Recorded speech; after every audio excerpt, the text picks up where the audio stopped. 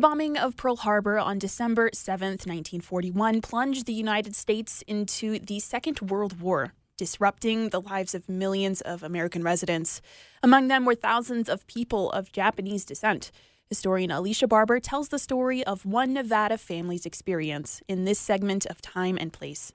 At the time of the United States' entry into World War II, Nevada's Japan-born population was relatively small, only around 750, with the largest number working at the copper mines near Ely.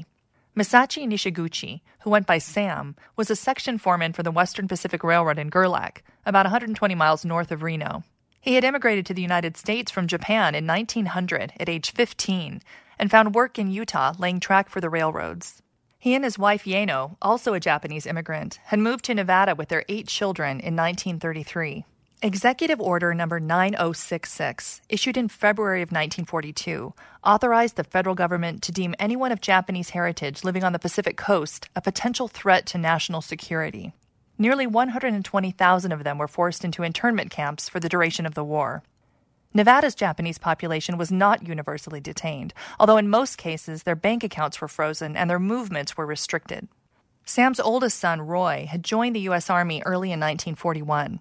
He was stationed at Fort Ord near San Francisco in February when one of his sisters called with the news of his parents, as he recalled in 1992.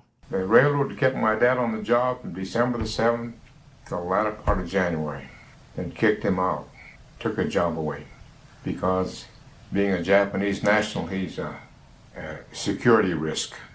So they ordered him to leave the railroad property while the whole town of Gerlach was on railroad property. So they didn't know what to do. Railroads throughout the defense area of the American West had dismissed all workers born in Japan, as well as American-born Japanese, citing the risk of sabotage. Because Roy's siblings were American, they were allowed to remain in town, but his parents were not. A few of Roy's friends quickly found a trailer for them to live in. They took the trailer off railroad property, which meant that it was out in the desert, out in the brush, stuck out there in the boondocks. And that's what my mother and dad lived in for about 3 months through the winter. No toilet facilities, no nothing. As soon as he could get permission, Roy made his way to Gerlach to check on them.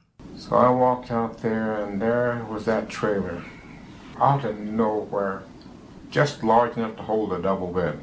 That was all. I knocked on the door, and I could hear my mother and dad talking. They were afraid. They were scared. So I could hear them whispering. So I called out, and I said, "It's Roy." So my dad opened the door then.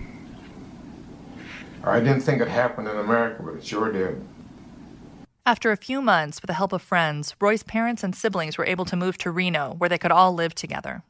7 years after the war ended, the U.S. adopted the Immigration and Nationality Act of 1952, which made Japanese nationals eligible for citizenship for the first time.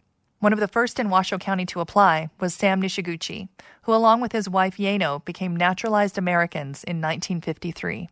For KUNR, I'm Alicia Barber. Historian Alicia Barber is the editor of the website and smartphone app Reno Historical.